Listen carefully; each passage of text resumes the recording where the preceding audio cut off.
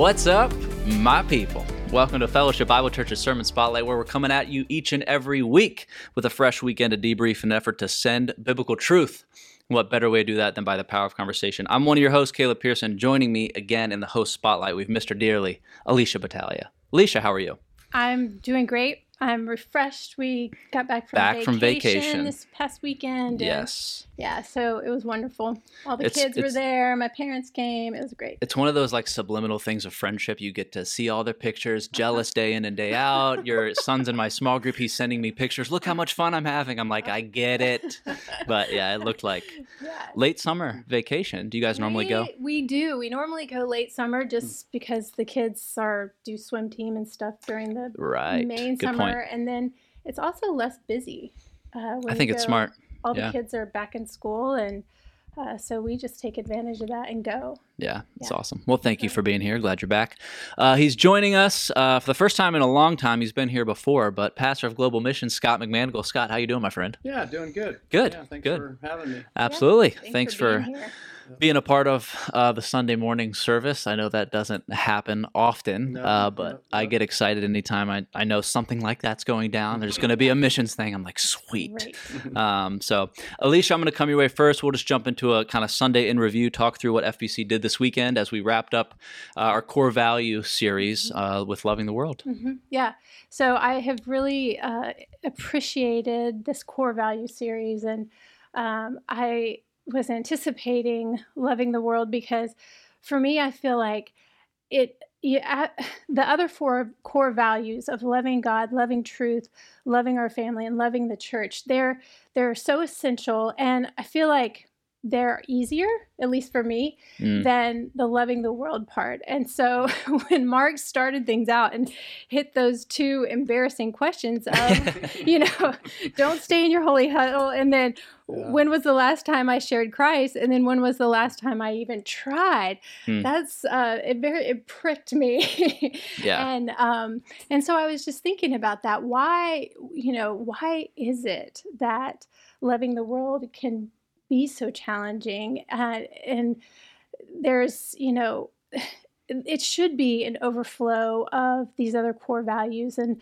of our relationship with God and our relationship with others, but for the average lay person, I feel a little fear and trembling about evangelism, missions, witnessing, being an ambassador for Christ, but I don't think it's really meant to be that way. So you did a great job, Pastor Scott, for helping us unpack what God's called us to as witnesses of Jesus. One thing I wanted to ask you was, when did you find out you were going to be needing to do some sort of presentation for a Sunday morning, and how do you and your team decide what to communicate in the little time, honestly, you have, especially with something quite literally being as big as global missions and all the different stories you could tell, or all the different even graphics and stars you could place on the map? What was that kind of process like behind the scenes, and did you feel like there was anything, if you could have elaborated more, you would have, or anything of that sort? I'd say I found out a couple weeks ago, and then, found out how much time I would have and that kind of thing. And of course, wanted to know, this is all Mark's brainchild of, laying out the core values, and exactly, because with our core value, there are a number of ways that you could go with it. And I feel like oftentimes, in the past, it's always about our philosophy and our strategy and the way we're going about missions, where we're working and what we do, and why we do what we do. And there's things, some of the things I shared are things that God's been laying on my heart, as I've been teaching and preparing lessons and teaching through knowing God, and some of it has been on just some of that very thing of seeing some of the people in the Gospels that Jesus healed. When you read through the Gospels and your focus is on God and what God is doing, and one of the main things is proving who Jesus really was. Well, the way he did that wasn't with, the scribes and the Pharisees, the educated religious leaders of the nation, standing up, waxing eloquent on the scriptures. It was by the outcast, the needy, the blind, the lepers, the paralytics that Jesus healed and just proved who he was. And it just, has just really stood out to me that these were people at that time, at that place, that God raised up to be a part of his unfolding of the eternal plan of redemption as much as the Apostle Paul was. I mean, they were used in the same plan for the same purposes. And I'd never thought of that before. And so, yeah, that's really good. Yeah. I will say it was probably a global missions podcast, the global church podcast we have, that I heard you say the first thing God created was a universal plan for the redemption of man out of those New Testament passages. Right. I've been using that a lot in my teaching, and I just think it's so cool to put that in the biblical perspective, and that's why it shapes your perspective on the big picture context. You have to begin your context at the right place. Yeah, right. And you shared that graphic, the meta narrative context, which was so helpful, and you made a statement, and I wrote it down, that you said all the results of the fulfilled plan, every promise, every doctrine, every command, every event, all find their relevancy in the fact that Jesus fulfilled the eternal plan of redemption. Yep. And that is so spot on. That just summarizes the whole picture right there. And it's all about Jesus and what he's done for us.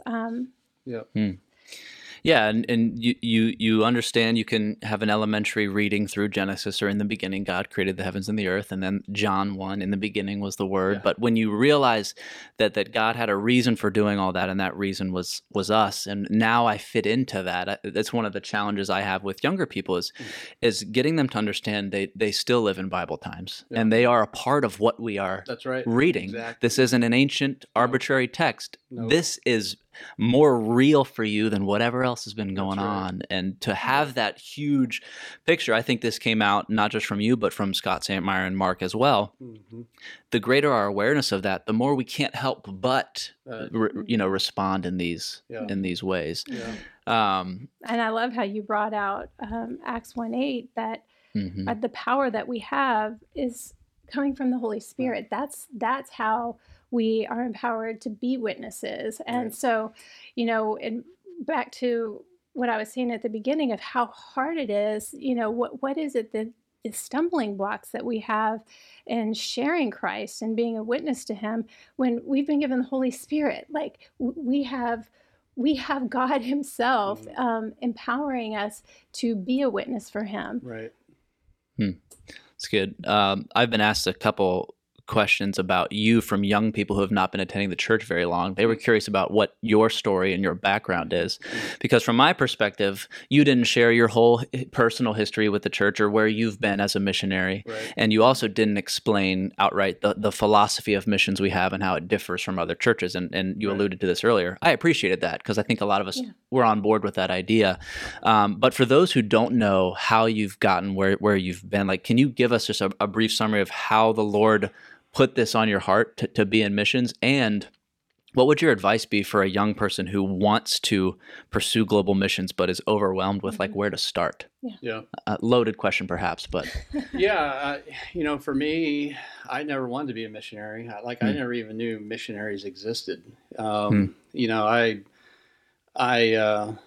come from a broken home. I got into I was always into sports and that kind of stuff, but I got into drugs and partying early, 8th grade, and it all kind of came to a head for me just before my senior year of high school, and just I had gotten saved at about 16. My dad, he had come to know the Lord, and he would witness to me and that kind of thing, and one day told me about the tribulation, the rapture and the tribulation, and what's going to happen, and that kind of scared me into accepting Jesus. But I do believe that, at that time I genuinely accepted Christ, but I was still living, in Pennsylvania and with, not a part of a church and not good influence. And just when it all came to a head, just God at the same time brought me to the place where I was sick of how I was living. I was sick of the trouble. I was sick of everything I was causing my family, and I also got plugged into a really good youth group, Reston Bible Church. That the guys, especially in that group, really rally around me and embrace me, and then our church there at Reston, actually Tim Sanford's dad, he was a representative with New Tribes Mission. He came and spoke at our missions conference, and it was the first I'd heard of these tribal people that live in jungle areas. They're isolated with their own language, their own culture. Unless somebody goes and learns their language, gives them the gospel, they'll never hear it. And it was just as soon as I heard about this and this need, it was all I can say is God just gripped my heart, and that's what I had to do, and went into New Tribes, and then met Annette. And so all I can say is I often tell people that, in many ways, I was like Abraham, just living in Northern Virginia, minding my own business, worshiping idols, and for whatever reason, God wanted me to be a tribal missionary. And since then, being a part of a parachurch organization that had representatives that would go around trying to recruit people for missions and that kind of thing. I guess because of the way that I saw God, work in my life and lead me into it, and what I see of Him in the Word of God, that this is His work, it's not our work.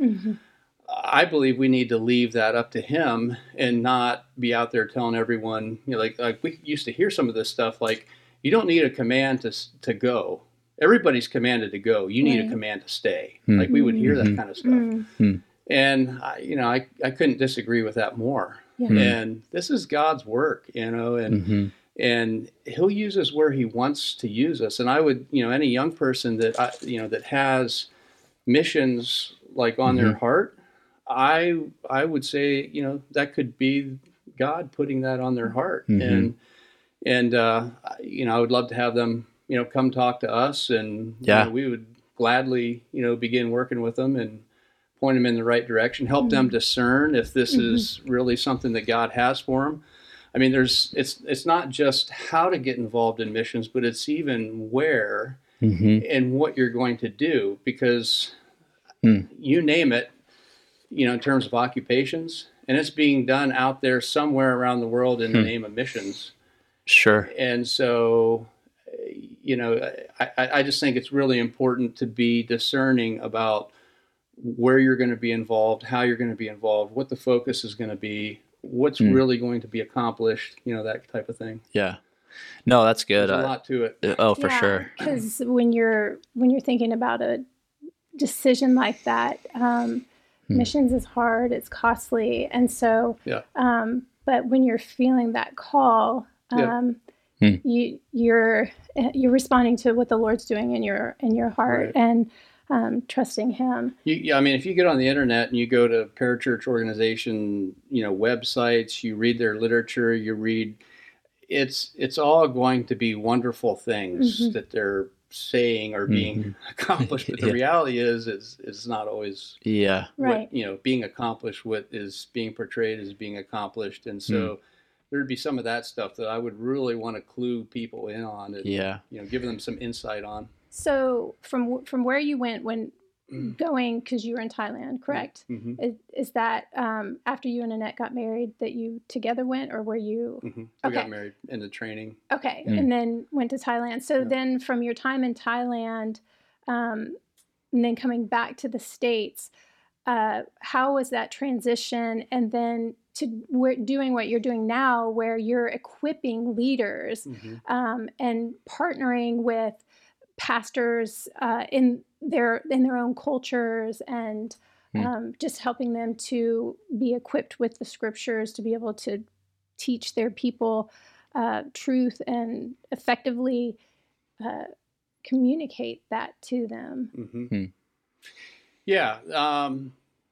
Each step along the way, leading me into the training with New Tribes Mission, and then the field that God led us to, and then to the people group that he led us to, and then even the village of the people group that he led us to. And then when it was time to begin leaving the church on its own and move out to town, and then moving back here from there, each step of the way, obviously we were really looking to the Lord in all this. Sure. and just wanting what he wanted for us. And each time he, the way he worked was just gave me a real confidence that this was what he had for us, and the decision that needed to be made. When it came time to leave the tribe, Annette cried. She wanted to go to another village, not to town, and get involved in leadership. Then when it came back, came time to come back here, she cried and just felt like she wasn't going to have a ministry like she's, had. And, but each step of the way for me, I was confident this was what God was leading us to. And so, when we still needed to be in Thailand, that's where I wanted to be. I didn't want to be here. I didn't want to be, but when he was leading us here, it was like I couldn't wait to come and, be a part of this. And now that I've been here for 16 years and doing what we're doing, I'm just so thankful to be doing what we're doing in the context of a local church and not as a parachurch organization, because I feel like we as a church are modeling for these guys, what we're leading them to do in terms of, equipping and establishing their own churches and leading their churches to live and function according to God's call and design. And it is the earliest example. It's kind of a funny story. The earliest example I have of a missionary is his family. I remember when you moved back or moved here, and my parents told me this is going to be Scott and Annette McManigal. They have a bunch of boys that you'll get along with. And when they came and I met them, they're white. Like I couldn't wrap my whatever I was 7-8-year-old brain around. Like you said, they came from Thailand. And you speak English, but they're white. And my dad's explaining the concept of where you originated versus where you. And so anyway, it's just so crazy to even be here with you now talking about some of this stuff, because that picture being painted of what missions is and how FBC does it, I think is so important, and especially for people who are visiting. And that's one thing that's been encouraging to me about the sermon series as a whole is it's been different. We haven't been preaching for 44 minutes or whatever, but we've been hearing from so many different people in the church, and there have been so many young people visiting, a lot of interest in Keystone or getting plugged in and joining community groups, and I've heard just a lot of good feedback about, wow, they feel like they're so lucky that while they visited, the church was also saying, here's what we're about. And that's just so helpful. Yeah. And even when the sermon series moves on and does something great, which is go through Acts, there's still going to be that opportunity, right, to connect. And for even for you to be somebody, I wonder what his story is. And, how does somebody like that, Pastor McManigal, who I see up in the pulpit twice a year, if I'm lucky, to good old Scott, you know what I mean? Like when the family comes together like that and we have all these stories that connect, I appreciate Mark's, thinking through the series and how to do that. I think it increases exposure to ministry, and it's helpful for our congregation too. And that's something I hope you felt. You don't get to address our congregation a whole lot, but it's very impactful when you do and when you can. Yeah.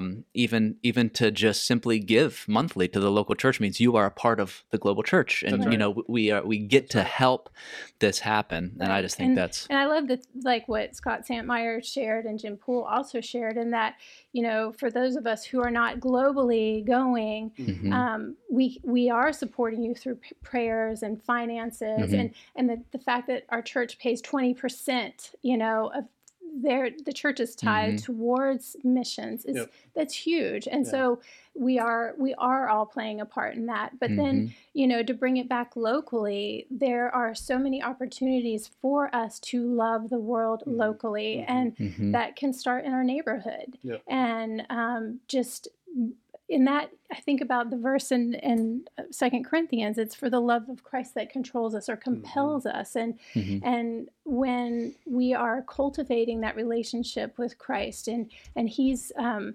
working in our lives, that is an overflow of loving our neighbors and our communities. And then just the opportunities of being a part of what's happening in Arizona with Indian Bible College. And my son got to participate that in the summer with the team. Nice. And, what a privilege to be able to do that. And the things that are happening in Vinyl Haven and South and North Dakota. And I didn't know about the Badlands camp that's going to be happening, but that's so exciting. Yeah.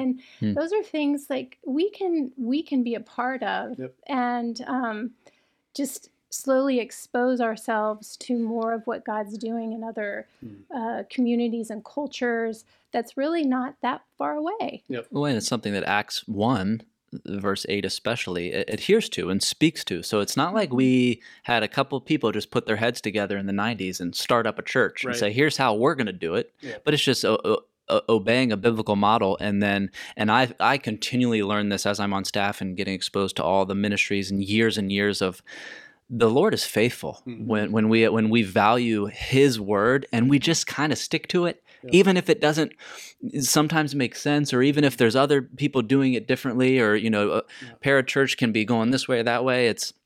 He's given it to us, and when you are a part of a local body that values the Word of God from up front, yes, on a Sunday morning, but throughout the week as well. One of the reasons this podcast exists to think biblically and bring it up so that.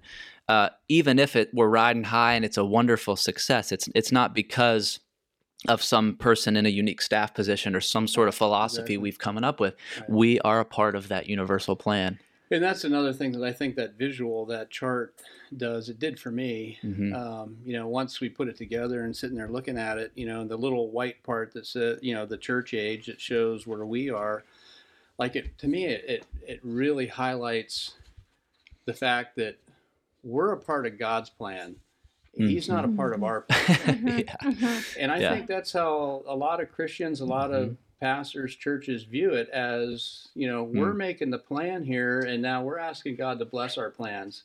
No, this is God's work, and it's been His work from before the foundations of the earth. And we're blessed to be raised up to be a part of what He's doing. And like you were saying, He's faithful, and He's going to be faithful because of who He is, not because of what we do. Anything we're doing. One of the quotes on the Loving the World card that was given out is by Christopher Wright. It says, it's not so much that God has a mission for His church in the world, but that God has a church for his mission in the world. And the fact that we get to be a part of that is pretty awesome. It is. Yeah. Yeah, so we look forward to, the next several weeks, especially as Tim launches Acts, and I think we'll get, a greater and greater context of what the early church went through, what it looked like, and how we can really be motivated and encouraged by that. Well, and to go back to what the three of you said was such an encouragement to me for the why of loving the world. Scott Santmeyer said that the Great Command is true, loving God and loving others, and then the Great Commission is true.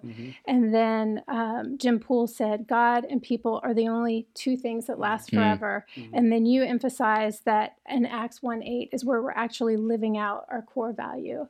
And that's a Holy Spirit empowered action that we can take to be witnesses for Christ. And that's one thing that is an ultimate encouragement to me, because after Sundays like this, it's easy for me to think, I would love for more of that. I'd love to hear from Scott and Jim more. But there's a reason we don't hear from you on a Sunday morning a whole lot, and that's because you're doing it. and other people, there are so many people we'd love to hear from in this church, but it's actually pretty neat knowing that there are things going on way more than meets the eye, in a good way, of serving in this local body. And so with that, I just wanted to end what's next? You briefly mentioned in all staff this morning, I think, what's next for you in your travels, but how can the church be praying for you and Jim over the next few trips and months? What does that look like?